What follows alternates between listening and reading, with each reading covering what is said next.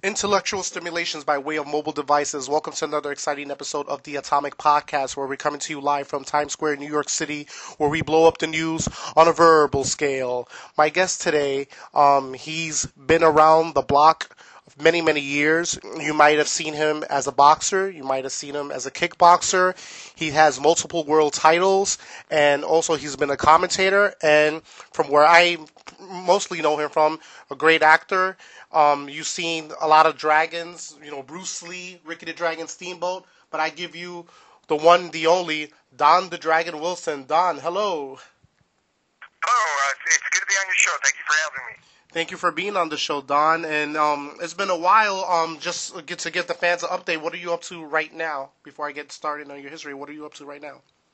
Well, my day-to-day life is concerned with the next movie I'm doing, which is Blood Raid.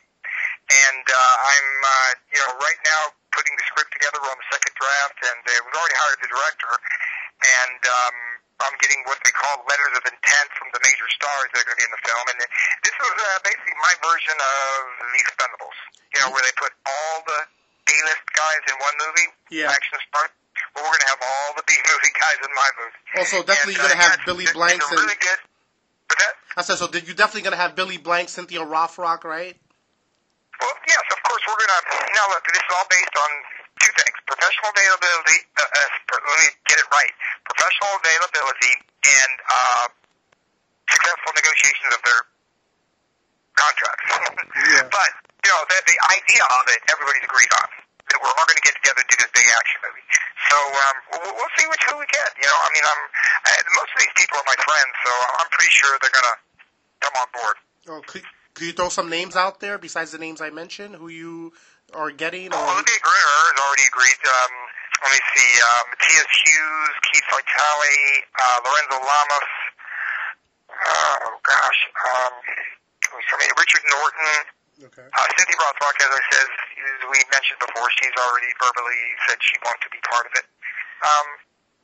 Those are the guys that I'm thinking right off the top of my head that have already agreed. So, when it gets right down to the casting, though, some people may be working. Yeah. So, and I don't fault them. They're not going to get rich on my film, so I understand they have to go. It is a business. Mm-hmm. And, I don't want somebody to pass up a pay-in gig for a dragon movie. You also have a definitely interesting premise for the movie. Can you tell the fans out there what the premise is? Yeah. Actually, my character is a former SWAT unit commander who's now retired. He's teaching. He's teaching at the academy, and so he's teaching a young group of cadets. And they're at the police station, and I've got some of my other retired SWAT unit guys there with me as we're teaching them. And all of a sudden, there's an emergency situation downtown LA. There's been some explosions, and they believe it's a terrorist attack. And all available units go to the scene. I mean, everybody goes, the SWAT units, all the police officers go. And so we're left, because we're retired and we're too old to go, they tell us, we're left back at the police station. And all of a sudden, it comes in. There's a hostage situation, there's a jewelry heist going down, the diamonds heist, and there's been hostages, life or death situation for the hostages. So since we're there, we were the SWAT unit, we decide to go take a van, load it up with vests and guns and everything, and go save these people. Because the other guys are all busy, they won't be able to do it. Now, as it turns out, the terrorist attack was just a diversion. These guys wanted to steal the jewelry and get out, but they never expected for the former retired SWAT unit to be there. That explains why we're a little older. Yeah. We are older. You wouldn't get me and Michael Dudikoff, Lorenzo Lamas, and all these guys. That's a job for younger officers, I'm sure. Yeah. But in this case, it's going to be a great action sequence, and some of the students from the the cadets are going to join us. So we got some young guys in it. And what happens is we chase the bad guys to the bottom of the building.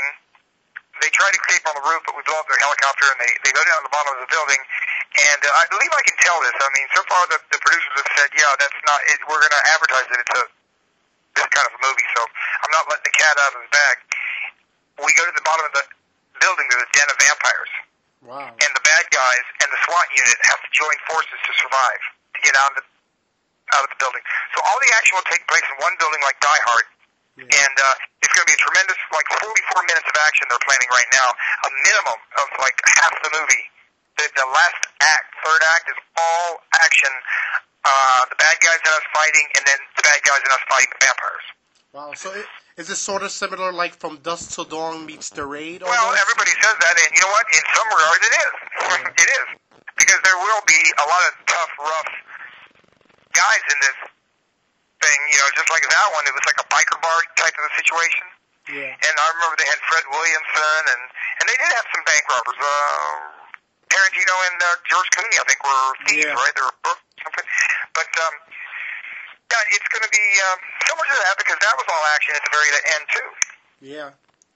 Basically, the whole movie was a build. Like if you didn't see the trailers, you wouldn't think the movie was about vampires. But, like, the whole movie was like a bank robbery and the cops were after them. Then it just did a whole 180. Like a normal movie. Yeah. It was like a normal... And ours is going to be that way. There's going to be no tip-off. It just changes genre right in the middle of the third act. Yeah. And what happens is, while we're chasing them, one of the cops gets killed. And then we look at him, and it's kind of like Predator. Remember when one of the soldiers got killed, and they looked, and he said, wait a minute. You know, guerrillas don't do this. Revolution, you know, the guy was just ripped to shreds, and that's going to be the same thing. You know, our guy will have his arm ripped off, and they'll say, wait a minute. You know, what jewelry thief rips the guy's arm off or whatever? You know, I'm not sure what the wound's going to be, but it's going to be something that the vampires do that humans don't to each other. The same thing's going to happen to the bad guy, the leader of the bad guy. Something's going to happen to one of his guys as they're going down the corridors, and he's going to say, wait a minute, cops don't do this. So they'll start to realize early on that there's something going on, something in that building. Scarier than either of the two human groups. Wow, that sounds amazing. But I mean, it's going to be a really action-packed. Because you imagine if you're in a building and you're just trying to fight your way out, but the vampires don't want you. They start jamming everything up. They try to figure out where you are, and they don't want you to get out because they don't want to be found out. They've been like eating homeless people. Yeah. So now they've been hiding. Of course, you know, vampires can't survive if you find out about them, so they can't let these guys go. And yeah, it's going to be a good movie. I mean, you know, all the guys that are in it are going to be action stars that have done 20 movies themselves. They're all experienced. They can do 90% of their own stunt work, so it's going to move quickly. Yeah. And it's going to be all the guys that you watched in the 90s when it was VHS. Yeah.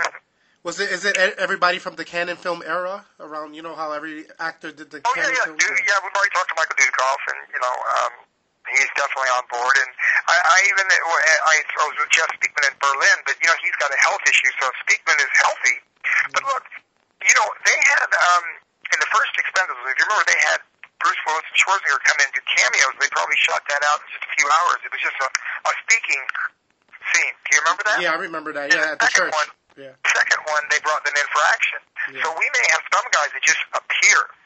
Yeah. Like I'm thinking Michael J.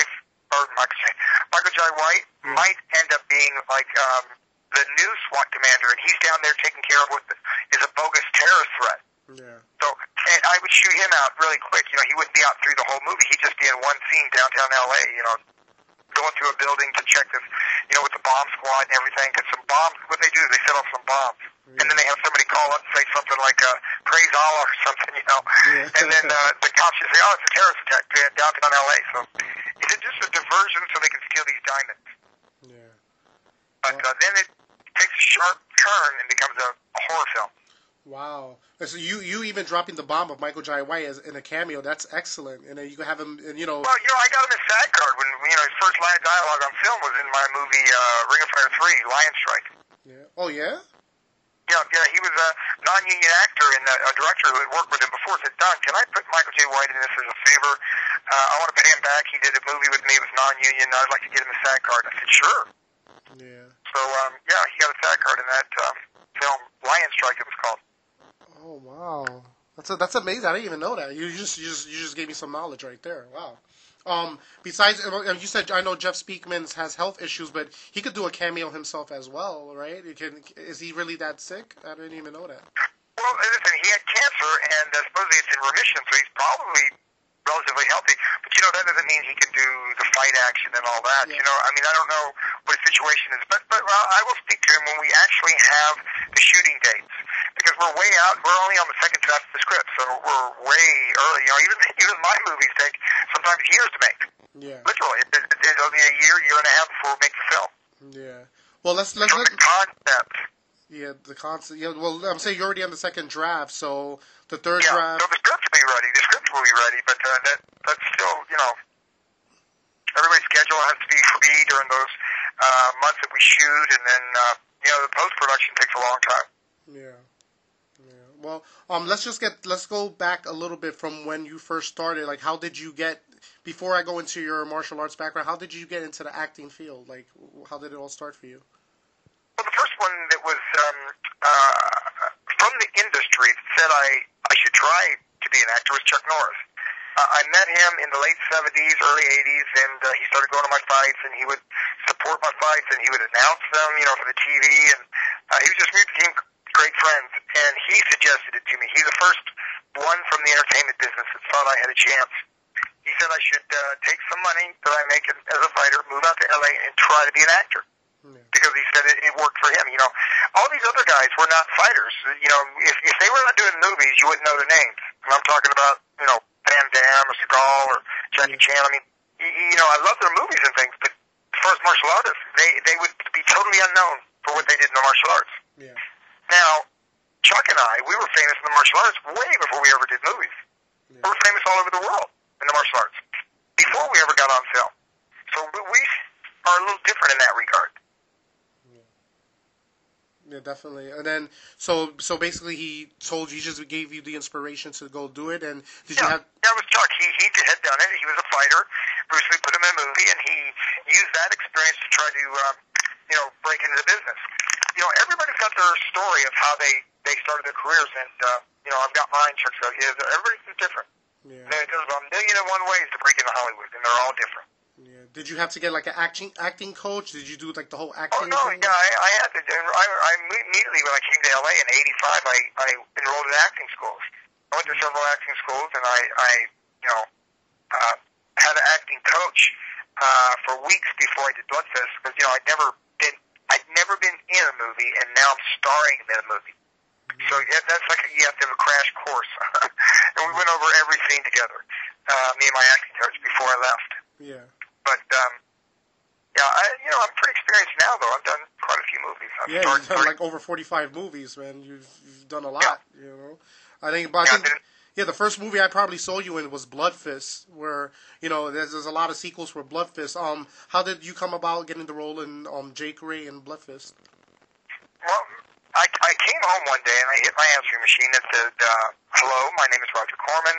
I am casting a movie, martial art movie. If you're the Don Wilson, this kickboxing champ, I'd like for you to come in and read for the lead role.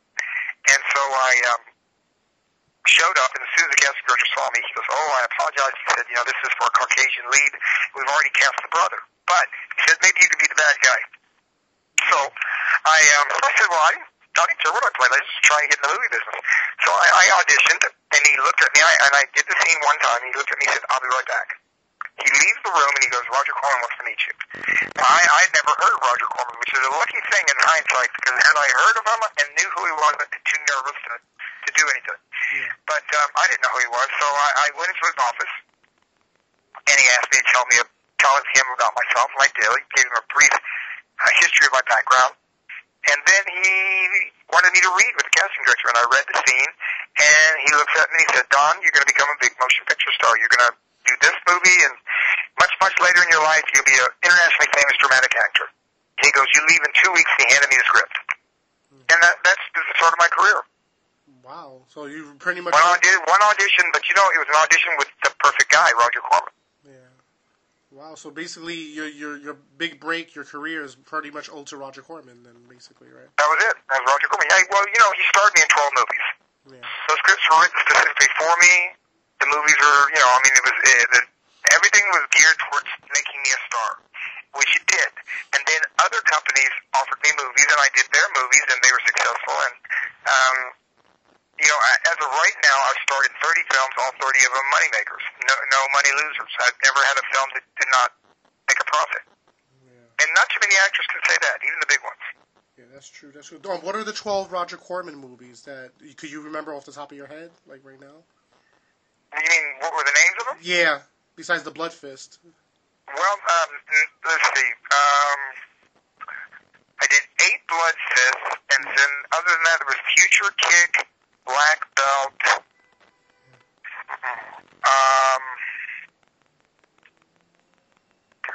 It's pretty hard to remember because 8 of them were Blood Fists. Yeah. So there was Future Kick, Black Belt. What other? Yeah. Gosh, I'm sorry, off the top of my head, I can't think because Red Sun Rising wasn't a Roger Corman movie, right? No, it was not. No, it was not. It was for a different producer. Yeah. But I'm drawing a blank, but I know Future Kick and Black Belt were not. So that's 10 of them. Okay. But there were some other ones. So darn, I wish I could remember. Which this is a shame because I spent 1,000 hours making things, but we're going back 20 something years. Yeah. Of course. Those movies, I haven't seen them. I probably wouldn't even recognize them, today. I mean, they were so long ago in my life. I know. Even with the Blood Fist movies, let me ask you about that, because you played a character on Jake Ray in 2 Blood Fist films. Yeah, 2 of them was Jake Ray, but you know what they decided? They decided that Blood Fist did not mean I was Jake Ray. In other words, Blood Fist meant Don Wilson is in it, and there's martial arts in it. Yeah. That's what Blood Fist meant. Roger kind of got away from the idea that it was, all Jake Ray. Yeah. Yeah, I noticed that because after part 2, you started playing different characters, from the Blood. Even though it was, it was Don Wilson, but you always played different. It was different characters because I thought even like the other movies. They were not the same character. But basically, Blood Fist didn't mean it was Jake Ray. Blood Fist meant Don the Dragon Wilson is in it, and it's a martial arts film. Yeah, that was pretty much it. Basically, to the point, right? Don Wilson's in it, and it's almost like the Bloodsport movies where they had like different characters, or I should say the Kickboxer where they switched up around. I remember 2 of the movies that I did for Corman that we didn't talk. One is called Catholic Conspiracy, and the other is called Operation Cobra. Operation Cobra. Yeah. Oh, that's they were right. Not Yeah. Yeah, Operation Cobra was shot in India, and Catholic Conspiracy was shot in Los Angeles, but it was not a Blood Fist. Oh, well, did you get your SAG card for Blood Fist, or was it? Yeah, the very first one. I mean, I was already SAG eligible. I had done a commercial, a national TV commercial, and so I was SAG eligible. Then when I did Blood Fist, I joined the union. Ah, okay.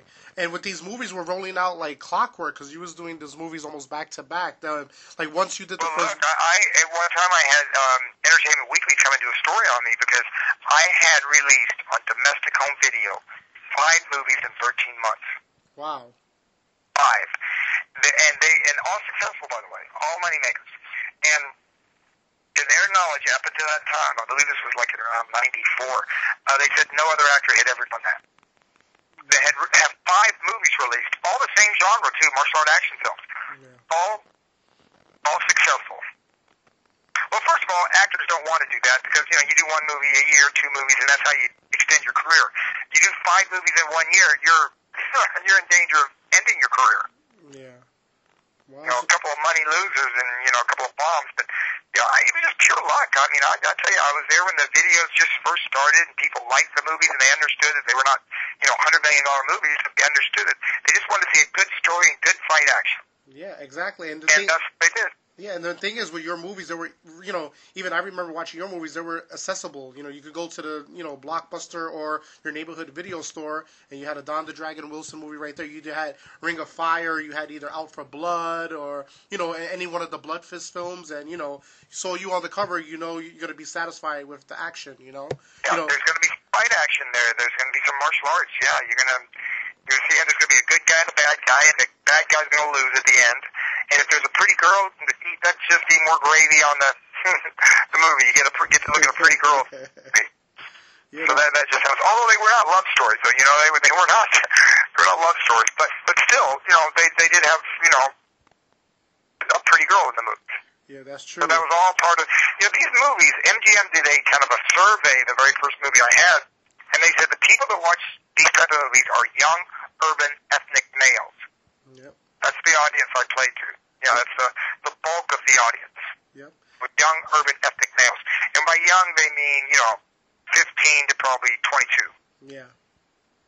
Yeah, that's true, especially even in the city. Like, I live in New York City, and all we did was watch like martial art movies. Either on, we had it on Channel 5, or you go to the video store, rent a movie, or get a Billy Blanks movie, get a the Dragon Wilson movie, and Yeah, and they were cheap too, as I recall. I believe they were like $2. It was a lot less than going to a movie theater. Yeah, exactly. Because one person could plop down that $2 or $2.50 or whatever it was, and then 8 people could watch it. 6 people, 4 people, 3 people.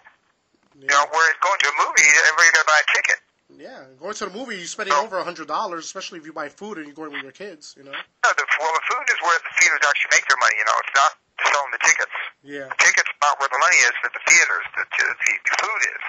Yeah.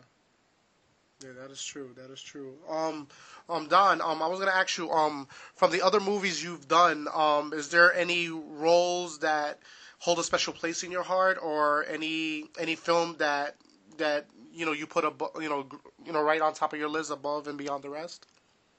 Well, usually I get asked, which did I enjoy making, and I enjoyed the Lion Strike because my son was 5 years old and he played my son in the movie.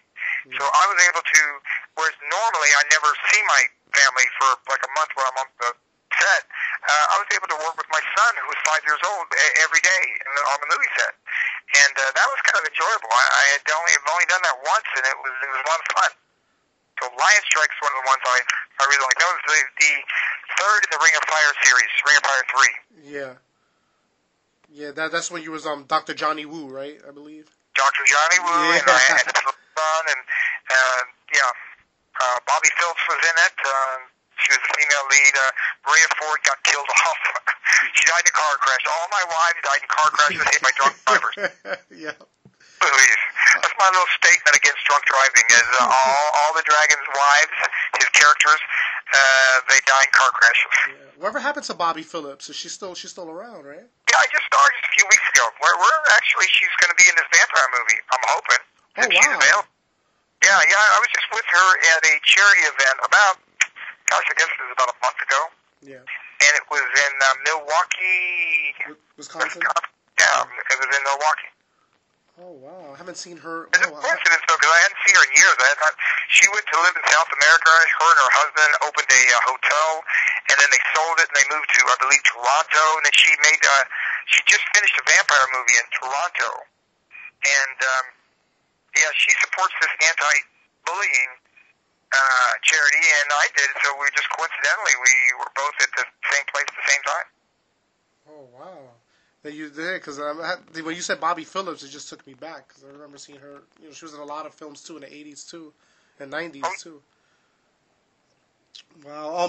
Ron, I was gonna ask you too. Now I'm just gonna go back a little bit in your kickboxing career. What made you decide to be a kickboxer, and what made you decide to get into that field before getting into acting? My brother was the first kickboxing promoter in the state of Florida. He promoted the first fight, and that was at Orlando Sports Stadium in Florida. And he asked me if I would fight, and I thought, yeah, it'd be great. We've been doing all this what they call point fighting in those days, in '74, and then to actually be able to hit somebody seemed to me like the difference between touch, football, and tackle. Yeah. So I wanted to do the real thing. I wanted to test myself as a martial artist. So I actually started kickboxing not to be rich or famous or anything, just to improve my striking abilities. Yeah. And my defense against strikes. And sure enough, after a period of time, I started making some good money, and then it became my profession. And now I could say it's not my profession anymore. I mean, making films is, but it is my passion now. When I have a free couple of hours, I run right to the gym and hit the heavy bag. I never get bored with doing that. I love it. Wow. It's amazing, though, like nowadays, you could have, some people have one particular passion. You had two passions, and you accomplished both passions. So, I guess, you from starting to kickboxing and starting to movies, you achieve both things that you wanted to do, but which one has a more of a personal place in your heart? Was it more of the kickboxing or the film for your films? Definitely the kickboxing. I mean, the movies is a job. That's me, I'm doing a job. Paying the bills, yeah. As an actor, yeah, right. That's a profession. But the kickboxing was just fun. It was I just had a great time being a kickboxer. People ask me, do you miss it? I said, every day. Every day. I would love to. In fact, as a matter of fact, last year I signed a fight. I signed a contract, and they paid me to do the press conference. I flew all the way to Istanbul to do the press conference. The fight was going to be in Istanbul. This was in March, and the fight was going to be in September. But as it turned out, the promoters did not have all their money in place, and there's no way I'm going to fight for free, so that was the end of the fight. Oh, man. But I signed a fight last year. Now, I'm the only 60-year-old guy that should get in the ring. Oh my God! I was saying you still want to fight, even though like I tell people I'll fight in the parking lot if they got cash. I'm a mercenary, man. I spent 28 years of my life fighting. Yeah. That was where I made my living, and I try to explain it to people. I said it's like being a concert pianist, and all of a sudden they take the piano away. I mean, you still want to play the piano, right? I mean, you still, you wouldn't have done it if you didn't love it, right? So now they say, no, you can never touch the piano again. That's it. It's done. And like with me, it's the same thing. It's like, now you can never step in the ring and fight again, never compete again. Never get that thrill, that feeling, and, can't help it. Fighters don't really quit. Yeah. They quit getting offered money, or they fight and they get their rear ends handed to them, and no fighter likes that. Yeah. Fighters like winning. We don't like losing. Yeah. I can hear it in your voice that you still want to do it. I detect you miss it. I can tell that you miss it. Yeah. Well, I'm not the only one. All of them, they keep coming back till they get their rear ends handed to them, don't they? Yeah, that's definitely true. Almost always.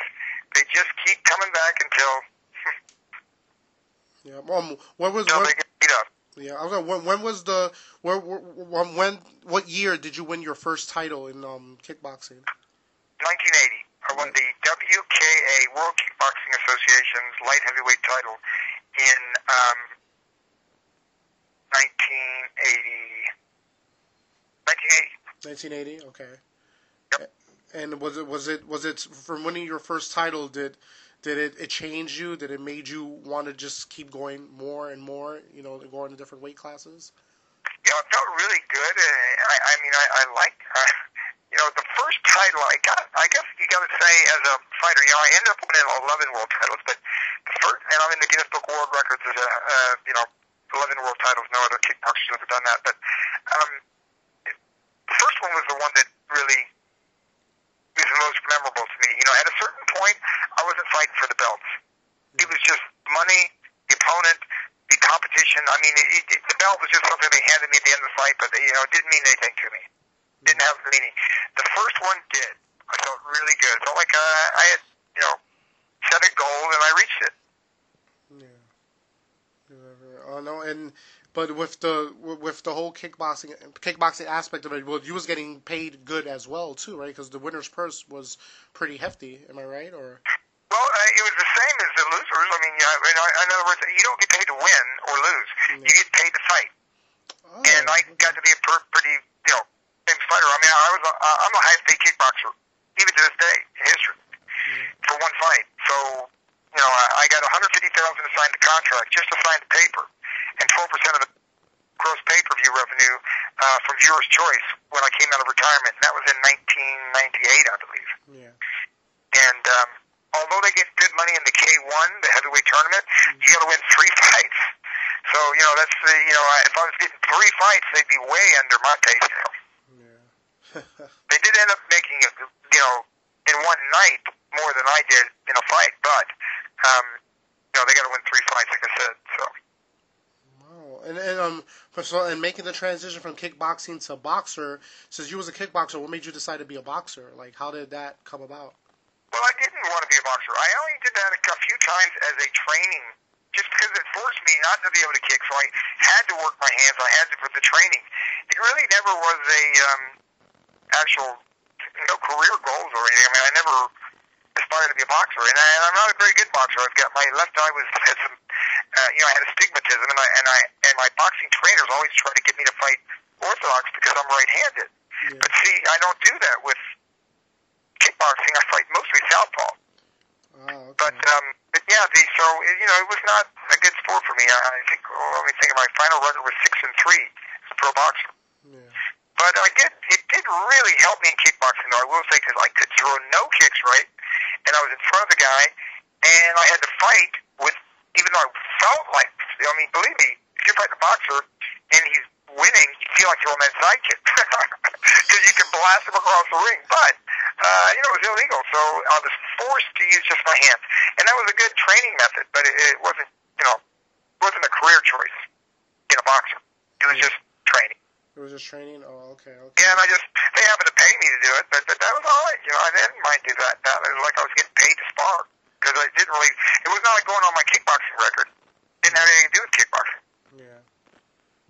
You was kickboxing for a definite long time, then you made that transition, and you won I kickboxed for 20 years. That's longer than I think just about anybody. Yeah. I turned pro in 74, and I had my last fight 2002. And if I had fought last year, well, then I would have set the record for the all end of time. So I would have started in 74, and in 2013 still be fighting. Wow, that's amazing. I'm saying, but you would... Yeah, that'd be 40 years later. Yeah, you would definitely come out of retirement now if the money was right? If you had a good opinion. Oh, absolutely. And the money wasn't that right in Istanbul, but it was okay. It was okay money. Yeah. So, if they had some real money, I'd be there tonight. I'm not kidding. I'm ready. Oh, man. You ever thought about, they didn't have UFC back then, but have you ever thought of the UFC at your prime? Better at that. That's actually the sport I would have been the best at, because of all the sports that I've done, wrestling was the best, because I walked onto a wrestling mat having never wrestled, got a scholarship, and my second year I was fourth in the state of Florida, intercollegiate league, it's all colleges. And, I was the MVP of my high school football team, MVP of the high school basketball team. I didn't wrestle in high school. But I did it in college to pay my way to get through junior college. They didn't have a football team, and the basketball team was already picked, so I just wrestled for 2 years. And I did good. I really picked up wrestling fast, so I'm sure submission, jiu-jitsu, the art of submission, I would have picked it up really quick and easy. It would have been very natural for me. And I already have striking, so I feel I was done pretty good with MMA. Wow. Have you ever thought about... I liked it. I definitely would have had fun doing it, because, it's similar to what I did, punching and kicking. And then they had some wrestling. And I wrestled too. I wrestled 2 years in college. Wow. You ever thought about... I would have liked... What's that? Yeah, I was going to say, have you ever thought about getting into professional wrestling since you was doing amateur wrestling? No. I never... No? That's almost... It's actually like being a stuntman. Yeah. They're doing live stunt performances. Nothing against it. I mean, it's difficult. It's much more difficult to do in the fight scenes I do, because ours are all faked and choreographed and rehearsed, and we do it over and over. They have to do it in front of a live audience. That's tough. Yeah. Yeah, and then plus, you definitely would have to, bulk up more, and, I think you risk more injury that way. So, but I'm sure you got injured quite a few times doing kickboxing as well, though, right? What was your most extensive injury that you had during kickboxing? Well, probably the most dangerous was I had a ruptured esophagus once. A guy hit me in the chest with a knee, and so it crushed my chest, collapsed, and the air was forced out through, literally it just tore a hole in my esophagus. Oh, my God. And I was in intensive care. I was in intensive care for, about a week and a half. And then they finally let me out of the hospital. They were worried about infection, but it did not get infected. I was okay, and didn't have to have an operation. It healed on its own. And, but that's pretty dangerous. Oh, man. Yeah, but, you had no side effects from that, right? Everything was okay after that? Yeah, as far as I know, I'm doing okay. I would say the long-term injury that really did affect me and does affect me is I did a movie, the movie Lion Strike, I did a fight scene in an ammonia factory, and I burnt my lungs. The ammonia went into my lungs, and I think I scarred and burnt my lungs up. I don't think they work like they used to. Oh, my God. They were for a long time, they thought they were going to have to give me steroids to heal it because I had like congestion in my chest, and it was not a cold or anything. It just lasted for weeks and weeks and months. I don't know how long, but for a long time, I had like fluid in my lungs. Oh my God! Yeah, that's because you're breathing heavy, and it's ammonia is what they used to kill people in World War One. Yeah. And I was like breathing it, doing a fight scene. Oh. And it was damaging. It was. I actually damaged my lungs in that movie. Did anybody get in trouble for that? Like, who was liable for that? No. They had medical people there, and they had EMTs. And they told us, we were all aware of what dangers were involved, but we just wanted to make the movie, and I'm very reluctant to sue. I'm not going to sue anybody. I mean, I did it with my knowing full well that it was a dangerous thing to do, to breathe that air. Yeah. Oh my God! I was gonna ask you too. From your movie history, I didn't realize you was in Batman Forever. You know what I'm saying? Like, how did you got that small role? Joe Schumacher asked me to be through the whole movie. I was supposed to work for like 3 months, but I had contracts to do other movies, and I couldn't do that. So he said, "What can you do?" And I said, "Well, if I can come in and do one fight scene, I'll do that." And I don't know for sure if he wrote it, because I asked him if I could be disguised, and I was. I had this skull face. So I didn't want to get beat up by Batman or Robin, I wanted to be in the movie, but I didn't want to get my rear end handed to me in this big budget movie. But, he basically may have written that scene for me. I don't know for a fact, but it was exactly what I wanted, and I had fun, and pay was good, and got to be that's the highest grossing movie of the year that year. Yeah. But I'm saying, to this day now, in hindsight, what do you think about Batman Forever as opposed to the other Batmans that they have now and the movie that's coming out now? What was your take on Batman Forever? Well, here's what they did. Tim Burton did not make him have any color. And Joel Schumacher said, hey, the first thing he did when he opened up a comic book, it says, all these beautiful colors. Mm-hmm. And he goes, so we're not being faithful to the comic books. He said, I think if it's a comic book, we should add color. So if you think about it, the first two were dark. Yeah. And what they ended up doing was, they did Batman and Robin afterwards, and that one flopped. And no one knew what to do, so they said, well, let's take it in a different direction. Let's go back to what Tim Burton was doing and just make it darker. And that's what they did. They made it a little more for an older audience and a little darker everything. I know. If you notice, Tim Burton, most of his movies are always dark. I think he just likes the gloom. It's all emo. Yeah. It was like emo color. They're I don't want to say they're down movies, but they're... you can say it. You can say it. They're not lighthearted, they're little kids' movies. All of them, even Edward Scissorhands and the character like the Penguin. I mean, that guy was like kind of gross, wasn't he? The character I'm saying. Yeah, it was. Yeah, Penguin was no lovable guy. Yeah. No, you're absolutely right. It wasn't the Penguin that I remembered. It wasn't like the Burgess Meredith era. It was he was eating fishes and he had black tar coming out of his mouth. It was just. Yeah, he was nasty looking. Yeah. It was weird. But did you think Joel Schumacher messed up the franchise, or you think it was Tim Burton, or? No. Joel Schumacher didn't. Look, the one he did first, the Batman Forever. First of all, he brought comedy to it too, big time comedy. He had Jim Carrey there, who was like one of the hottest, if not the hottest guy at the time. Yeah. And so it was kind of funny, full, and inventive, and different, and people liked it. And they just, filmed the football with the next one, the Batman and Robin, when I was involved in that in any way, but I didn't see parts of it, but that one did not perform well. Yeah. And that's why they went in a different direction. Yeah, they totally did. Like from, I don't know if you've seen the Batman the Christian Bale version of Batman, but I've seen them. They're completely now for an older audience, especially with that last one. That Joker is really a scary character. That's not for little kids. Yeah. I mean, he's scary to us. Yeah. Like a Hannibal Lecter type, Yeah, exactly. That movie was more Batman with the costume and everything. But if you see the movie without looking at it as a comic book movie, it was a very dark, very it was a very intense movie. Yeah, it was definitely. Have you ever thought about doing any superhero movies? And you ever got approached to doing any? I did a movie called Liberator. And it stars me. Well, actually, the real star is Lou Ferrigno. He is the, quote, the Liberator, and I'm one of his guys. So it's me, Lou Ferrigno, Michael Dorn from Star Trek, Peter Wilson. I don't know if you remember her. She's an Australian actress. She had a show called... Femme Nikita, yeah. Femme Nikita, right. And then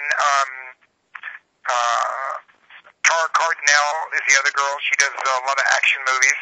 She's the other female lead. And trying to make sure I get everybody. Oh, Ed Asner. He plays the president. Oh, wow. And we did you could go online, just go to YouTube and put Liberator. And a little trailer should show up. But it was a kind of a pilot for a TV series. But, I don't do TV, so I don't know if it'll ever get picked up or if anybody will ever redo it or reboot it or do it. But it's about a bunch of superheroes. So that's the closest I've done to a superhero is Liberator. Well, what was your character that you played? Gosh, let me think what his name was. It had something to do with a snake. Let me think about the name of the snake. What was it? What is it? Sidewinder. Sidewinder? My character's name was called his name was Sidewinder. Oh, what powers did Sidewinder have, or what did you have in that? I could fly. I had, gosh, what did I have? I didn't have lightning bolts. I had,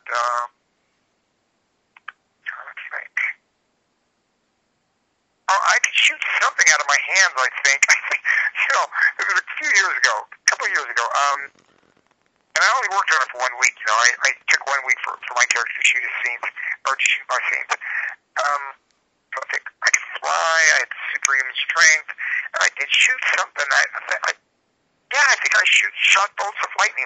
Hold on 1 second. You know what I'm going to do? I'm right in front of the computer. It only takes a second to put Liberator. Sure. Up there. Then I can see what my powers were. Liberator. I guess he's the Liberator movie. Yeah. Because it was a short. Wow, with Lou Ferrigno. Wow, I don't even remember that. Yeah, Lou Ferrigno. Liberator movie here. It's 18-minute short film. Oh gosh, they're selling this thing. Yeah. You better get your residuals. To liberatormovie.com.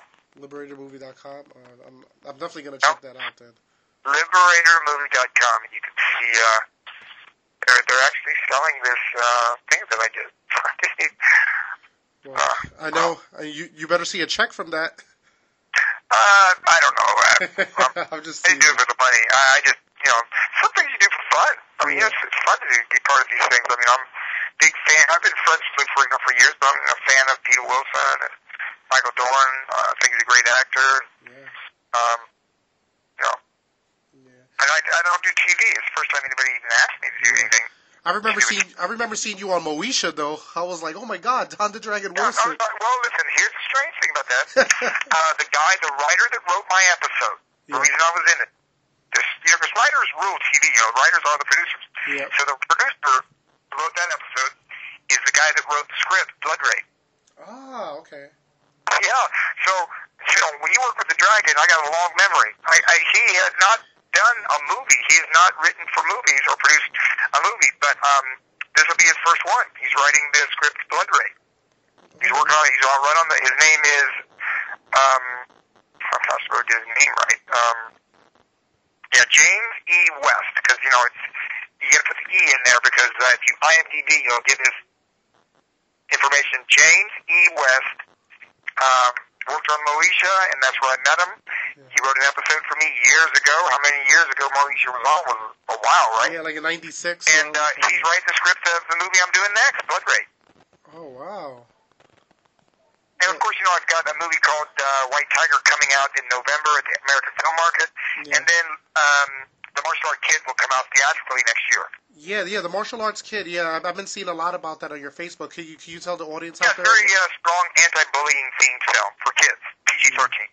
Yeah, and that's with Cynthia Rothrock as well? Yeah, Cynthia, TJ Storm is in it, Jansen Panettiere, Matthew Ziff, Catherine Newton. It's a great cast. Michael Baumgarten wrote and directed it, produced it. My brother's one of the producers. Cheryl Wheeler is one of the producers. A good friend of mine, former kickboxing champion Cheryl Wheeler. Yeah. Can you give a little brief synopsis of what the movie is about so people could see it? It's very similar to the Karate Kid story. It's a kid that he's kind of like not a juvenile delinquent, but he's kind of going the wrong way. His mother and father are both dead, and he's being raised by his grandmother, and he's kind of wild, and he gets arrested by the police, and he ends up, grandmother sends him to Florida to live with his aunt and uncle, which is me and Cynthia Rothrock. Yeah. And of course, he enrolls in the Kung Fu school that we have. He learns martial arts. He learns discipline. He kind of straightens himself out. But in the meantime, he falls for this girl. Now, her boyfriend that she broke up with is an MMA fighter.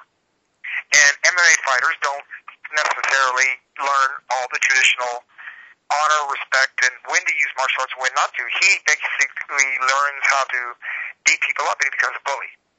He's got kind of a little gang of bullies with him. Yeah. And he starts bullying the, quote, martial art kid. Yeah. And, of course, the kid ends up winning the day, and I don't want to give away the ending, but these are happy endings for these movies. Yeah. Everybody knows that. When you watch a movie like this for kids, you know there's not going to be anything tragic. Exactly, and I'm glad how you put it out, the martial arts kid, not the Karate Kid, but the martial arts kid, No, it's martial arts because we're including everything. Yeah. Karate, Kung Fu, everything. Yeah. Yeah, well, you can go to Facebook and just go to the martial arts kid on Facebook, and you can see the Facebook page, and it's got a lot of information there. Yeah. Did you do something with the martial arts kid in New York? Was there something going on in New York? They may have shot. They shot some plugs, I think, but those plugs weren't for the movie. They were for the Kickstarter program. Ah, okay, gotcha. Yeah, they raised $150,000 for the Kickstarter program, and that money enabled them to shoot for a week in Florida. Because we wanted to shoot in a small beach town, but we didn't have the budget to shoot in Florida. So my brother, they were just going to shoot it in Los Angeles, but fake it like it's a small town. Yeah. But my brother wanted to shoot in Florida, so he went on Kickstarter. We raised the money. Actually, we asked for $150 and got $174,000, I believe, the numbers.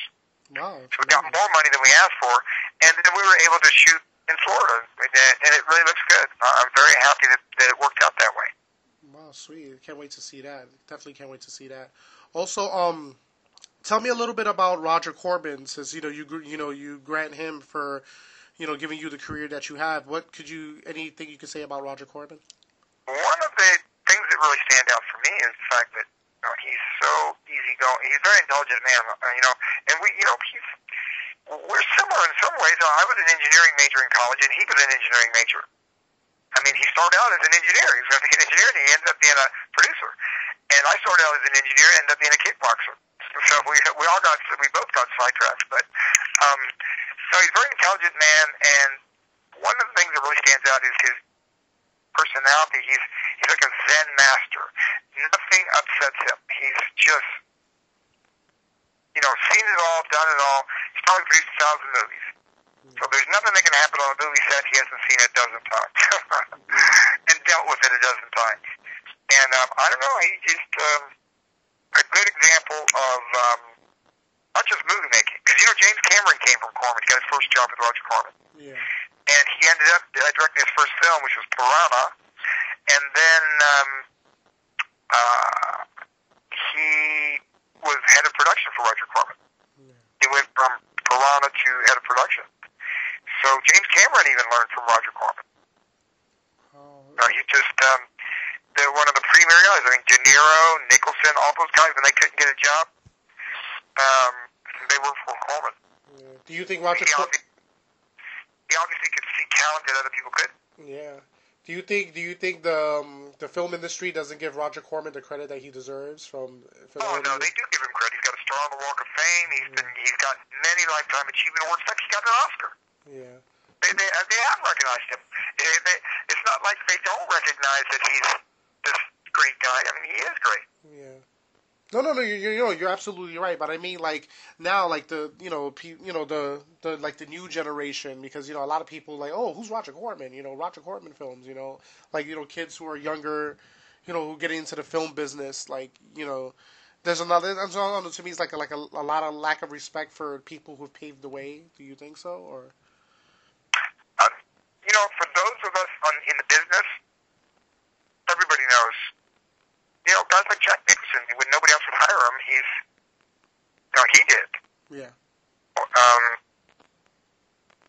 You know, I'm looking at Roger's resume right now, and I'm just seeing just some unbelievably great things that I didn't know about him. I didn't know just, you know, people that work with him, they are the ones that give him the most respect. What I'm seeing is James Cameron giving him respect. I think guys like Cameron and Scorsese and Coppola, Jonathan Demme, just on and on and on. All these guys work with Roger Corman.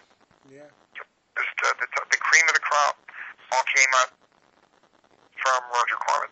So if you go to IMDb, anybody who's interested in him, just put his name up there, Roger Corman, and you'll see for yourself what. He also did the Fantastic Four, that test footage movie. If you could, you're on IMDb now, right?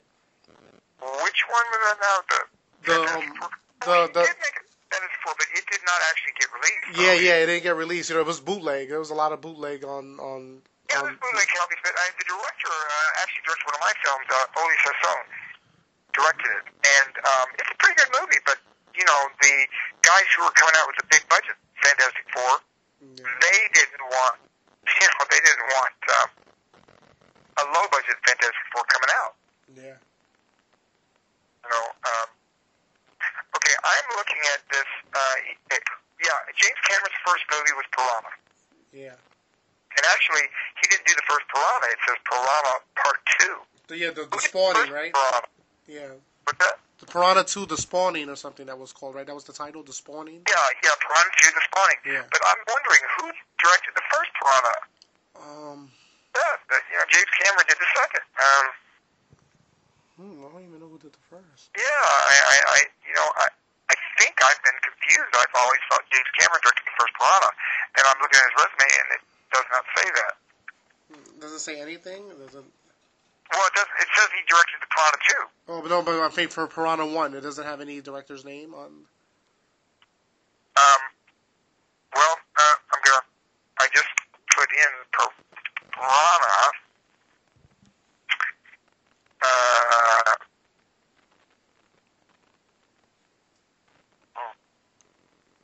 I don't want to go off on a tangent here, but Yeah. for some reason, it's not popping up for me. All right, but we know. I may be spelling it wrong. Or maybe I think I am spelling it wrong.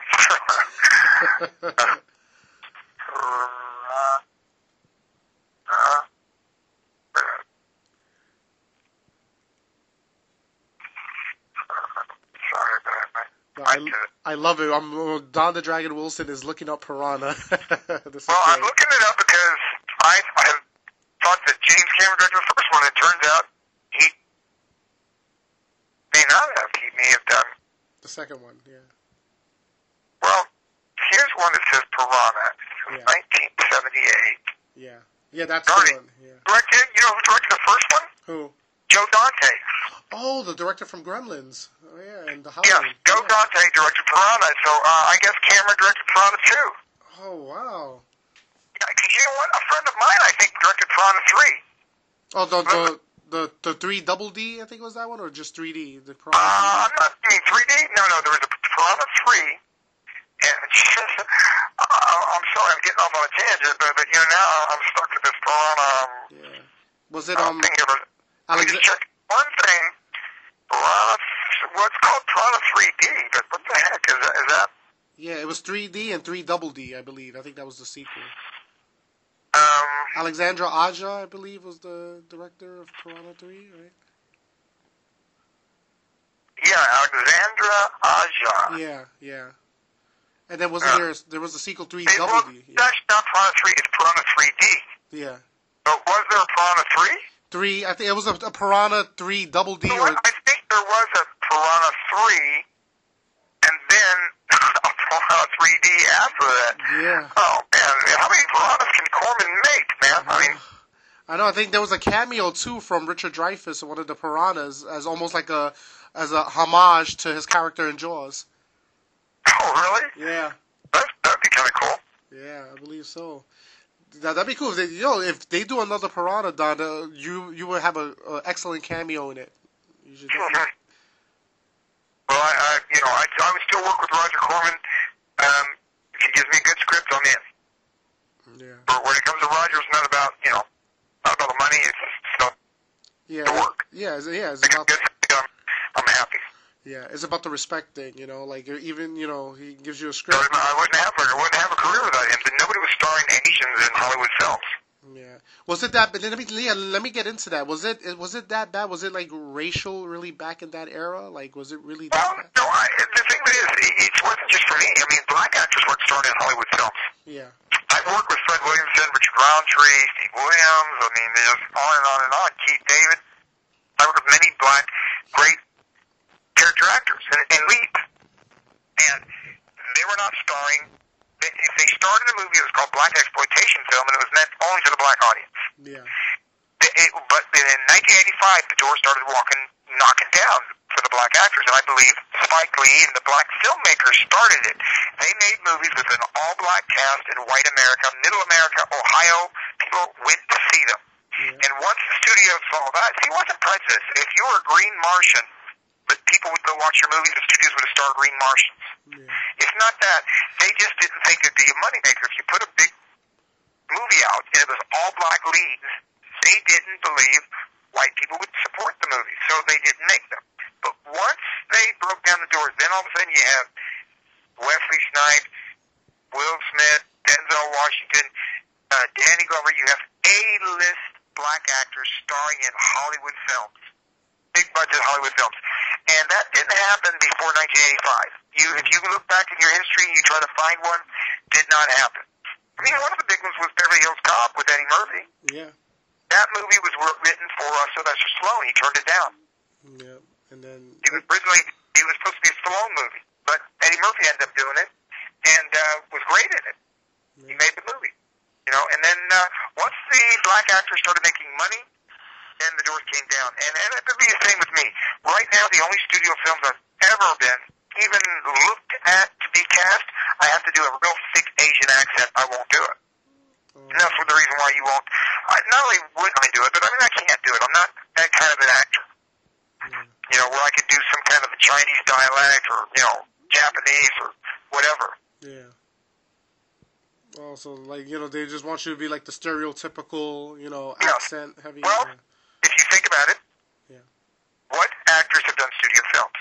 Chow Yun-fat, Jackie Chan, and Jet Li. Yeah. All three of them thick Asian accents, correct? Yes, correct. So if you're a studio executive, that's your image of what the public wants to see in an Asian actor. Yeah. They don't want one like me that's got a Southern accent. At least that's what the studio thinks. Yeah. No. Yeah, I see what you mean. Yeah, Hollywood is crazy that way. But you know what I'm saying? It's just, it's just funny though. Like a lot of the #1 movies are, like The Equalizer with Denzel Washington was pretty much #1 movie. Then you have like movies like Guardians of the Galaxy. But a lot of women actors too get shafted because you don't see a lot of female leads besides Scarlett Johansson. You don't really see a lot of those either. Well, look, I don't want to say it's prejudice or whatever, because I believe that, like I said, it's all about making money. Yeah. And once an Asian actor, like myself, half white, half Asian, with a Southern accent or an American accent, does a Hollywood film that makes money, you watch them and watch how fast they're going to try to find a bunch just like me. That's the way they work. Once it happens, the doors just open up and everybody wants to, have their similar movie. Yeah. They want their Asian actor who can speak English in their movie. Yeah. So that's what it's going to take. With the Rush Hour, the last Rush Hour, I believe domestic gross was $200 million. Yeah. And that's Jackie Chan talking in that real thick Asian accent. Yeah. And that's how they see Asian actors in Hollywood. Yeah. I don't do that accent. I don't even know how to do it. Yeah, even an actor. I don't know if you're familiar with his work, Donnie Yen. Like he's a great actor, but you know what I'm saying. Like, yeah, Donnie Yen, he's great. I love his stuff. Yeah, but I don't know. It's like, I guess they try to come to America with like, he was in the Highlander movie, so he had a little bit part in that. He had a little bit part in Blade. But Does he speak English? Does he speak English? a little, but like his movies I've seen, they subtitle him. Yeah, exactly. Like, his, I guess he doesn't speak English. That I'm not really sure. You know what I'm saying? But like, well, I know I was with Jet Li for a week and a half. He didn't say one English word the entire time. He had an interpreter right next to him. What? And I know he says English in his movies. Yeah. I think he just does it phonetically. I think they just tell him what to say, and he just says it when he memorizes it long enough to do the scene, then he's done. Yeah. If you've seen the movie, Romeo Must Die, like, he really he barely spoke in that movie. He spoke, but it wasn't. That was the movie that made him as a star, though. That movie was about an $8 million movie that grossed $63 million at the box office. Yeah. That was the one that made him, not in China, because he was already big hit internationally, but in America, that was the first American movie that actually made money for him. Yeah, exactly. Speaking of the Romeo Must Die, have you ever worked or have you ever met Russell Wong? Because his English is great, and he's a great actor as well. I worked with Russell Wong. Well, let me say it this way: I didn't work with him. I met Russell Wong because my roommate worked with him. Oh. My roommate was Steve Lee, and Russell Wong and Steve Lee did a movie together, and so I met Russell. Yeah. Great guy, great actor. Very good martial artist. Of course, not a professional fighter, but movie martial artist. Yeah. And I have nothing against movie martial artists. I mean, there's a Keanu Reeves. He fakes it for the movie, so there's nothing wrong with that. It's entertainment. As long as they don't go around saying that they're world champions, like Van Damme. Yeah. I have had a beef with him off and on for 20 years because he will occasionally talk about his fights. And he never fought. He never had a 12-round kickboxing match. That's what pros do. Now, he was a point fighter, which is amateur kickboxing, point fighting, that if he wants to say that, he actually did compete like that. But, he should not talk about being a kickboxing champion when he knows he never had a fight. It's just wrong. Oh, I didn't even know. I know, did you hear the story before, I think, where Chuck Zito confronted him and knocked him out or something? I don't remember. I know Chuck Zito. Chuck Zito is in The Martial Art Kid. Yeah. Oh, yeah? He known Chuck for years. Yeah, Chuck Zito's in The Martial Art Kid. But here's what it was. It was not a fight. They did not fight. Van Damme said to one of the bouncers that Chuck Zito has no heart. Yeah. So Chuck confronted Van Damme and said, what are you talking about? What are you telling people I don't have any heart? What does that mean? And then Van Damme took his glasses off. And when he took his glasses off, Chuck thought he was throwing down. He was getting ready to take his glasses off and then throw a punch or a kick. So Chuck threw a punch and knocked Van Damme out. Oh, shit. So that was the whole fight. It was not a give and take. It was not even a real fight. It was just Van Damme said something that insulted Chuck, and then Van Damme looked like he was going to do something. Chuck didn't wait for him to throw a punch. This is the street. There's no referee. There's no time limit. There's no end of rounds or any of that. Chuck is from the streets, man. If you're going to fight him, he's going to throw the first punch, and he did. And the first punch was the last punch. Ooh. I know, because I heard so many. I'm glad you said it clear for me. I heard so many different stories. That's what Chuck told me. Yeah, a lot of people thought, it was a fight. No, it wasn't. There's no give and take fight. It was basically, one punch. Yeah. Oh my God. And another thing, what do you think about Steven Seagal? It's like he has his own ways too. Like, what do you think about?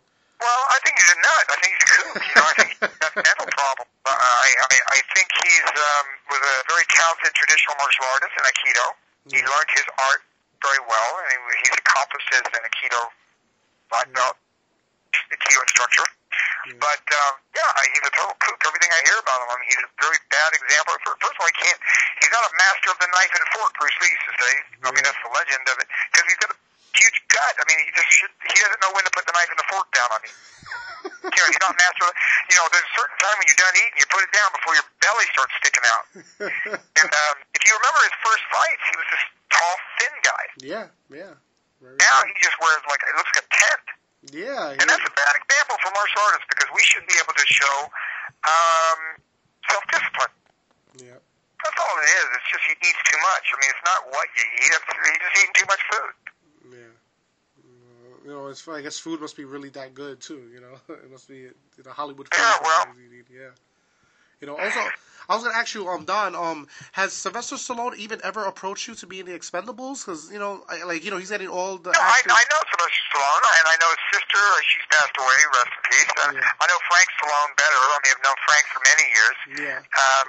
But no, I have not been approached. I mean, of course, what you think he would ask me? I'd say no. No, I would do anything. I'd be an extra. I do. So I don't care what he wants. It's an asset to him. It's for fun. I wouldn't even do it for the money. It'd just be fun to work with all those guys. Yeah, it's like I'm surprised though because there's been talks of doing a Expendables movie. Well, maybe when they do Expendables 4, you might see the dragon in there. Who knows? Yeah, definitely. You have. I mean, he's going to run out. He's going to run out of stars pretty soon. He's got everybody else in him. For Pete's sake, he had Chuck Norris in the Expendables too. You know what I mean? Like, I was like, damn, what about Don the Dragon Wilson? What the hell? Come on, Chuck Norris, was in all the Cannon films and the Missing in Actions and the Delta Force. You know what I mean? It wasn't, I don't know how you would consider it. Like, Chuck Norris was like a mainstream actor, but like that's the thing. Like, let me ask you this. I don't know how to say it like this. Like, do you consider yourself like, there's like the A-list actors, the B-list actors. What do you classify yourself as, or you just classify yourself as an actor? You know what I'm saying? Like, A-list means you work with studios. That's what the A-list is. It's a studio act. Somebody who does studio release films. I don't do studio films. I do independent films, lower budget. Yeah. They used to call the lower budget films the B movies, but they're not really B movies because the B movies used to be like a drive-in movie theaters. You'd pay money to see the A film, but the B movie would come out first, and you watch that, and then you watch the A quote A film. Yeah. Well, they don't even have drive-in movie theaters anymore. Yeah. Now you just go to a theater, you see trailers, and then your movie starts, right? Yeah. You don't watch movies. You don't pay. You watch a 20-minute movie or a 30-minute movie or for any shorts or anything. You just come out and watch your movie. Yeah.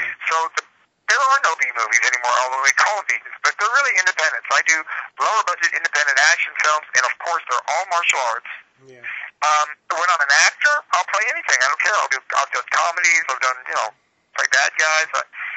Once in a while I'll take an acting role, but they come in few and far between. I don't get people don't hire me to act. They hire me to kid people. Yeah. So you'll be like Thug number 1 or something like that. Like they won't have you like have a lot of speaking roles, or you'll just be just like the hired the hired assassin or something.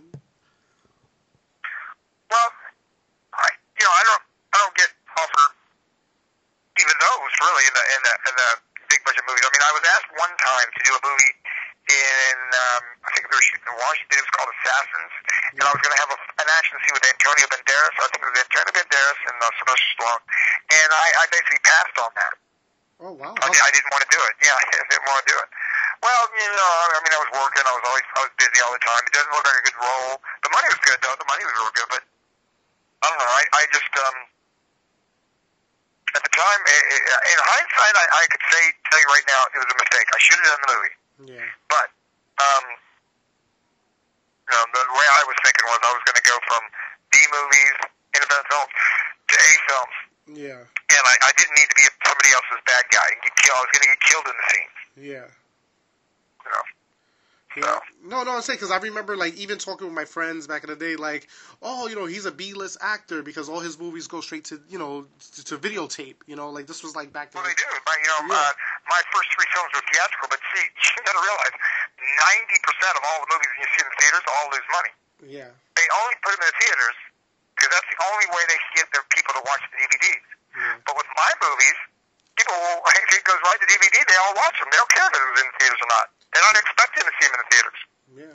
But when it's a studio film, for some reason, people are not as avid fans. If it's not in the theaters, they don't see the trailers, they don't hear people talking about it, suggesting to watch it, they don't watch them. DVD sales will drop off. And so that's why they do it. They release films theatrically in America. I don't know what the percentage is, but well over 50% of them, purely to get them to advertise the DVD so people will watch the DVD. But with me, they found out early on, my films go direct to video, people watch them anyway. They don't need to see advertisements. They just see the DVD box and say, oh, I'll take that one. Yeah, that is true because, like, you know, I'm saying, I remember, like, it was easy for me to watch the majority of your films as opposed to being a kid and begging mom and dad to go to the movie theaters to see a Sylvester Stallone movie. But, you know, I've seen more Don the Dragon Wilson movies than I've seen, I guess, Wesley Snipes film, you know, like, you know, probably two. Well, I did a lot more movies, I know that. I did more of them, but, you know, the quality, like I said, if you're, it's the story and the fight scenes. We try to make sure the fight scenes are good, and I always want a good story. And then, of course, you know, every time I do a movie, it's a different director, so I'm not casting every character. Some of the actors are stronger than some of the other ones, but I think most of the directors I've worked with, I got to say, most of them have been pretty competent, pretty good directors. Yeah. You know, which, besides, I guess, you know, I guess I already answered my own question, but which is your favorite director to work with? You know, I cannot say. There are a lot of good directors I've worked with. Yeah. But, you know, I don't want to name any names, but they're all good. They're all good in their own way. Yeah, it's just different styles. Everybody has their own way of doing things, right, basically? Yeah, they have their own style, and you gotta respect that. You know, it is not a subjective thing we're doing. It's objective. It's subjective. It's a creative art form, basically. You know, the director sees the film in his head, and he goes out and he tries to get the performance and capture the image that he wants. You know, and then they make the movies in the editing rooms, but they got to get in the editing room with as much footage that tells the story the way they see the story, because, you know, it's a perspective, it's a point of view, and everybody's going to see it differently. You know, you work with one director, he could direct the exact same script, same actors, it would look like a totally different movie.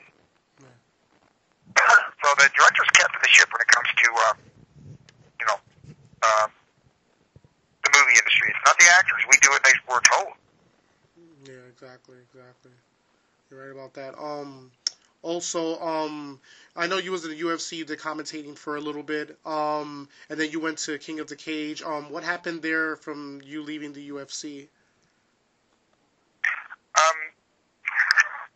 You mean when I was announcing? First of all, now remember, the UFC when it first started, they contacted me about coming to watch it, and I thought it was too dangerous. I didn't want to go because when I heard there was no weight division. I remember reading that. Time limit. It just sounded like street fights, and I'm afraid people would get killed. I'll be sitting there watching it, and I don't know. I did not go to the first two UFCs. Finally, the third UFC, they got me to go to it. When I went to it, I saw how safe it was. Yeah. Because look, if a guy starts hitting you, you just quit. Yeah. Just quit. And nobody boos. They don't boo when you quit. That's called, well, he submitted him. Yeah. Well, you know what? In the fight game that I come from, kickboxing, that's called quitting. And there is no quitting. You don't quit. You fight 12 rounds. You just get paid to do. You fight 12 rounds. Now, if your corner throws in the towel, that's something out of your control. But you don't get hit hard and just say, oh, you know, timeout, I quit. Fighters don't do that. You know, Duran did it one time because he got stomach cramps, and even Duran got booed. Yeah. But the UFC, I saw it was safe. So I said, well, what the heck? I want to fight Gracie. He's the one who's winning these things. And I told them I'd fight Gracie, and they said, look, come on as an announcer, announce a few fights, and after our audience knows you, we'll get you to fight with Gracie. And I said, okay. I said, all I want is 20% of the gross. Wow. At that time, they were bringing in about $4 million per show. So 20% of that is $800,000. That's not bad, right? No, not bad at all. Because if Royce Gracie beats you, he doesn't punch you, he submits you. Yeah. Get you to wrist lock, choke hold, ankle lock. I mean, he's just going to, that's all. So on our feet, I got a good chance of knocking him out. To go to the ground, I try to stall and try to survive, but he'll probably beat me in the ground. You know, 90% of the time he's going to beat me. But on our feet, shoot, man, I'm going to decapitate him if he gets anywhere near me. But it never happened. You know, they did not promote the fight, and I ended up quitting being their announcer because, you know, I could see they didn't really want me to fight. Why would they want to give me 20% of the gross when they had 8 guys fight for $50,000? Yeah. Think about it. And I'm going to get 20% of the gross. Yeah. They didn't like that. Well, so then from there, you just went to the King of the Cage, right? How was, for the time you was there, how was that? They offered me the job as an announcer, and then we talked about fighting, and they wanted me to sign a 3-fight deal. And I don't want to do 3 fights.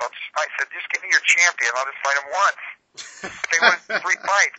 Yeah. So I think they were thinking about building it up or something.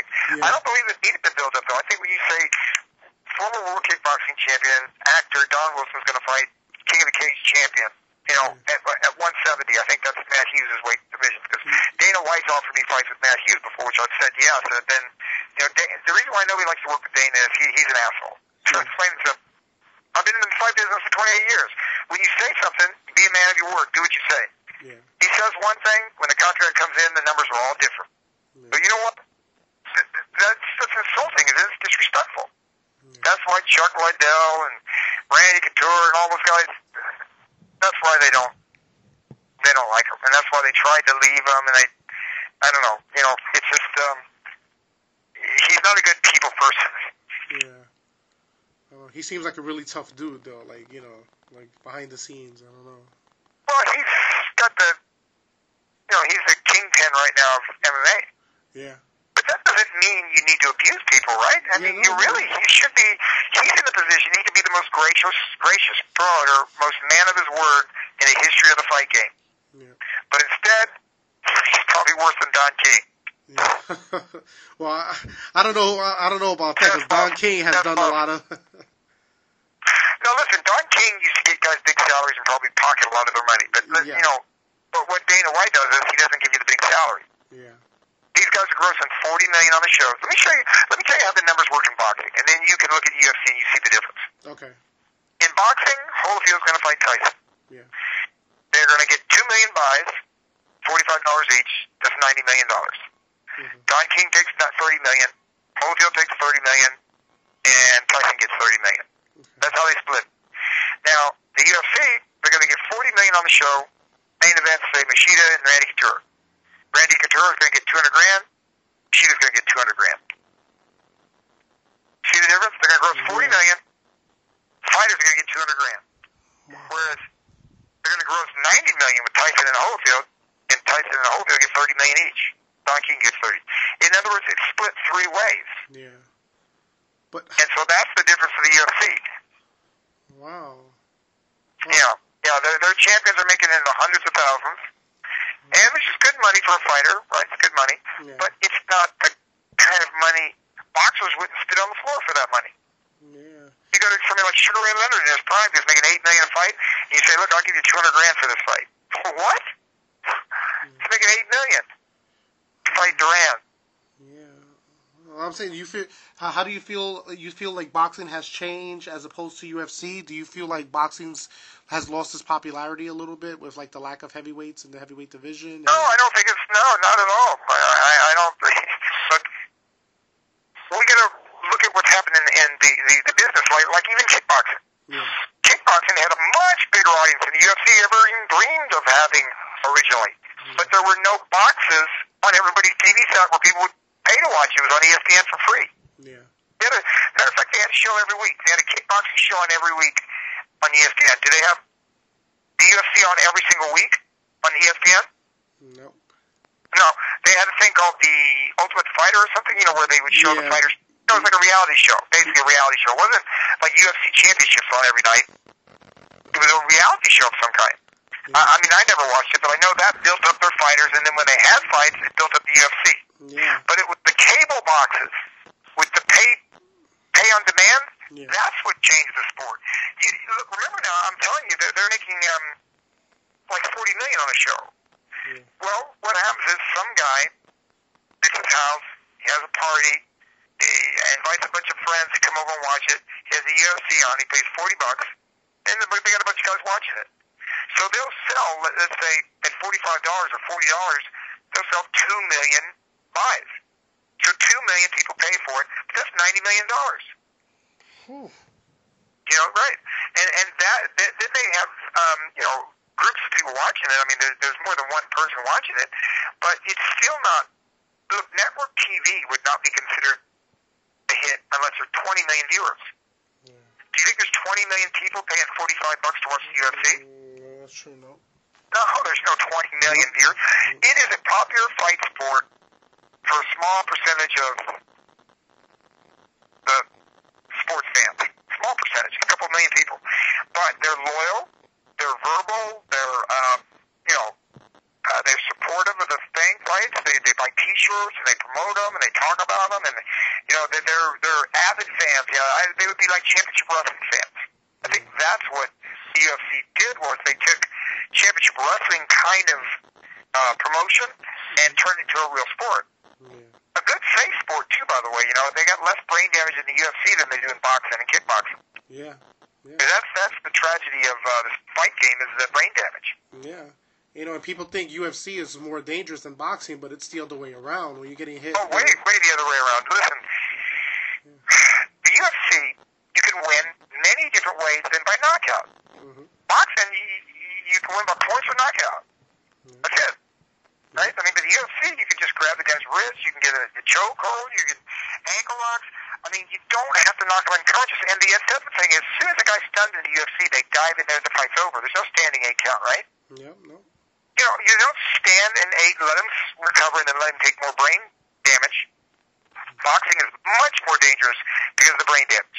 Then kickboxing is dangerous because we kick each other's legs, and you've seen some bad injuries in the UFC. Guys get their legs broken. That's common in kickboxing. Not common, but it does happen.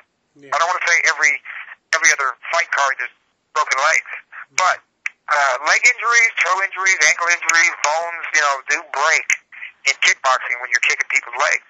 Yeah. And so I would say UFC is overall safer than the other sports. Yeah. You can just grab a guy and get a chokehold, and he taps right out. You don't have to knock him unconscious. Yeah, I'm saying that's absolutely true. I like the sport. I like the sport because it's good for the fighters. Yeah, it's good. And the popularity is growing too. It's getting up there. But I don't know. I still think boxing is a little bit more popular because it's more accessible to watch. But UFC has a strong following as of right now, I believe. Yeah, they do. I mean, they got Spike TV. Yeah. Remember, one of the reasons why it's friendly for TV and friendly for promoters and people like Dana White is the fighters are not making. I remember once I saw an article, some karate magazine, boxing is dead. Boxing is dead. UFC champion, Randy Couture and all these guys, they're making like $200,000, $300,000. That year, the boxing quote was dead. Oscar De La Hoya got paid $51 million for one fight. $51 million. So, it depends on what your definition of dead is. If Oscar De La Hoya, he got rid of Bob Arum. He promoted himself. Yeah.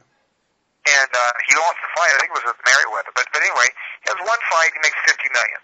Yeah. I mean, you can take every UFC fighter that's ever fought since the sport started in the 90s, and it will not total $50 million. Mm-hmm. Yeah, so when you're saying the sport is doing great, it's growing, it's the fastest growing sport, it's all these wonderful things, but obviously it's not doing that much wonderful things to the actual fighters. Yeah, exactly.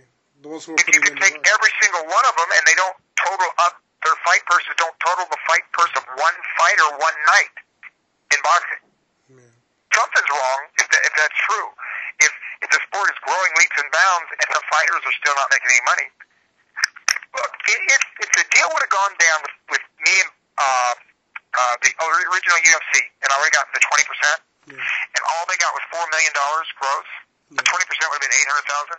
That would have been bigger than any fight purse of any UFC guy to this day. Wow. It would have happened in the 90s. So that's not fair with a smaller audience. Wow. It depends on how you look at the sport. If you look at the sport through Dana White's eyes, it's never done better because they consistently people are paying and, regularly watching it on Spike TV and live audiences all over. It's not this UFC. They've got a lot of, I go to fights all the time. They got a lot of MMA fights all over. A lot of them are amateurs, so they don't have to pay the fighters. But it's all over the world, basically. Yeah. It's a sport where jiu-jitsu guys and judo guys and wrestlers can actually survive. Because if you take those guys and you stick any of them in the ring with me and try to get them to go 12 rounds, it would be a joke. I'd line up like 10 of them, knock them all right out. Boom, boom, boom, boom, boom. No, if there's no grappling, like I said, look, nothing against wrestlers. I was a wrestler. I respect wrestling. But if you get a wrestler in with a kickboxer, he can't grab. He's got to punch and kick. saying that one time, the UFC guys and stuff, they're getting better with their hands, but you take, like, Matt Hughes, and you put him in the ring with Roy Jones at Roy's prime, and all they're going to do is box. What do you think's going to happen? I mean, it's such a mismatch. It's like, Roy's going to probably throw you. You could just say, Roy, you're only allowed to throw 6 punches. You don't knock him out within 6 punches. I mean, it's a joke. The level of striking ability, and it's not because they couldn't learn, because they could. If you put them in and they started training like kickboxers only in punching and kicking, or like boxers only in punching, they would improve. But the sport allows you to grab them, take them to the ground, and it's a different thing. Then the boxers that, I think, it was like very short when Randy Couture took down James Toney. Yeah. Tony just tapped right out. I mean, when you're on the ground, there's no boxing, right? Mm-hmm. You're So you got absolutely a guy who doesn't know what the heck he's doing on the ground against a guy who's had, like, 350 wrestling matches. right. Randy Couture could have tied him into a pretzel. Yeah, it was a total mismatch. Yeah, total mismatch. Because, but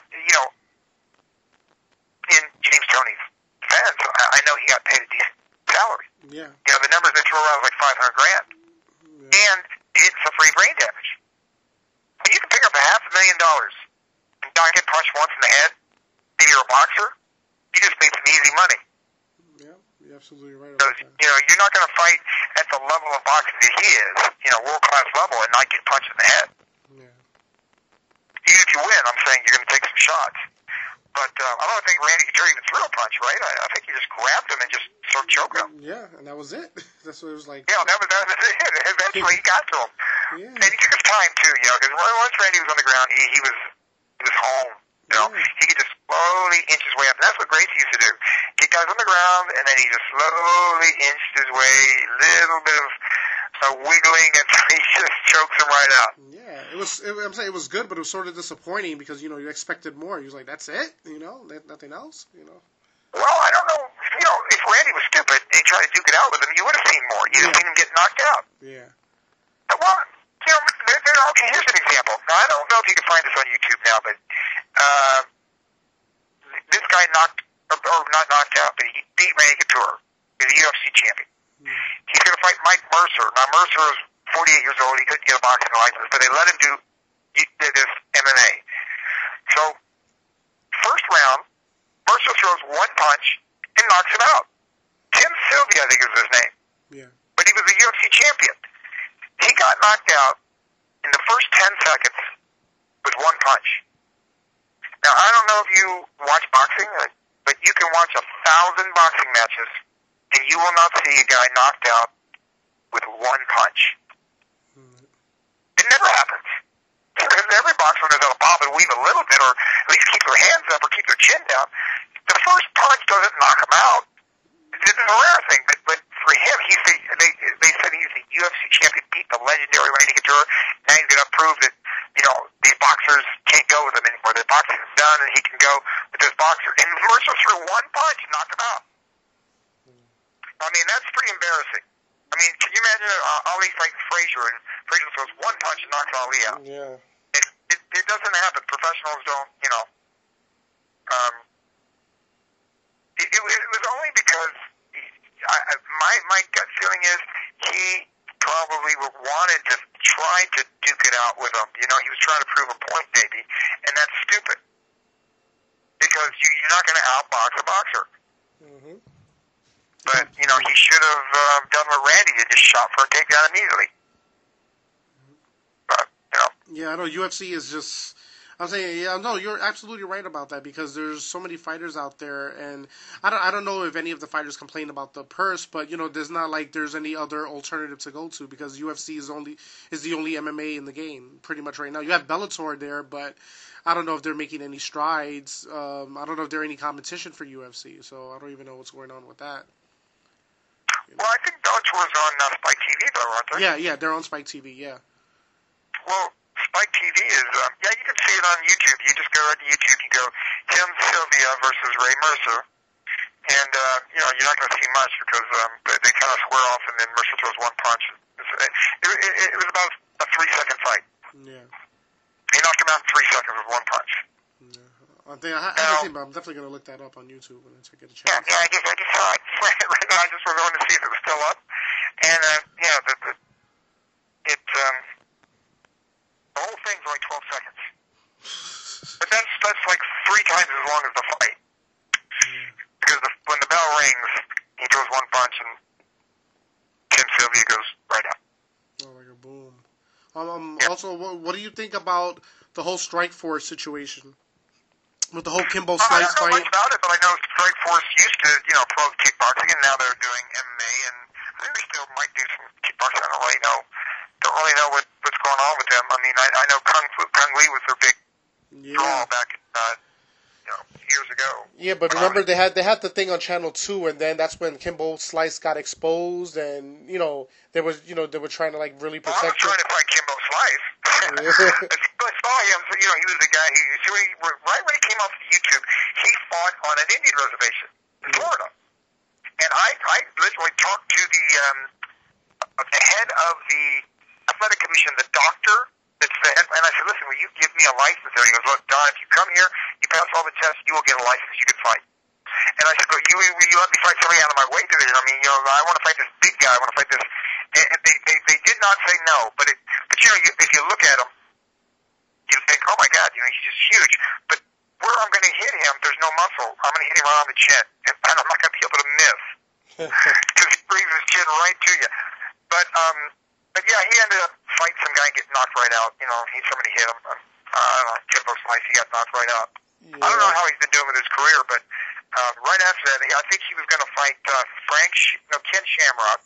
Shamrock couldn't make it for whatever reason. They got a substitute guy. The substitute guy just knocked him right out. Yeah, I think it was Seth Petroselli or something like that. Yeah. Kimbo reminds me of Bob Sapp. A lot of height, but not real. This is skill. He's not going to, win a lot of fights against high-ranking fighters. Yeah, I think that's the best comparison you compare with Bob Sapp and almost like they're both intimidating, but they both got glass jaws. They have chandelier jaws, So. No, well, I'm not saying Kimbo couldn't hurt you if he hit you, man. If he hit you, he's going to hurt you. And same with Bob Sapp. Bob Sapp knocked out, who was the guy, really good champion. He won several times, won the K1. Ernesto Hoost. Okay. I don't know if you know Ernesto Hoost, but he was a K1 champion, and Bob Sapp did knock him out. So it's not like he doesn't have the ability to knock somebody out if he hits him. But,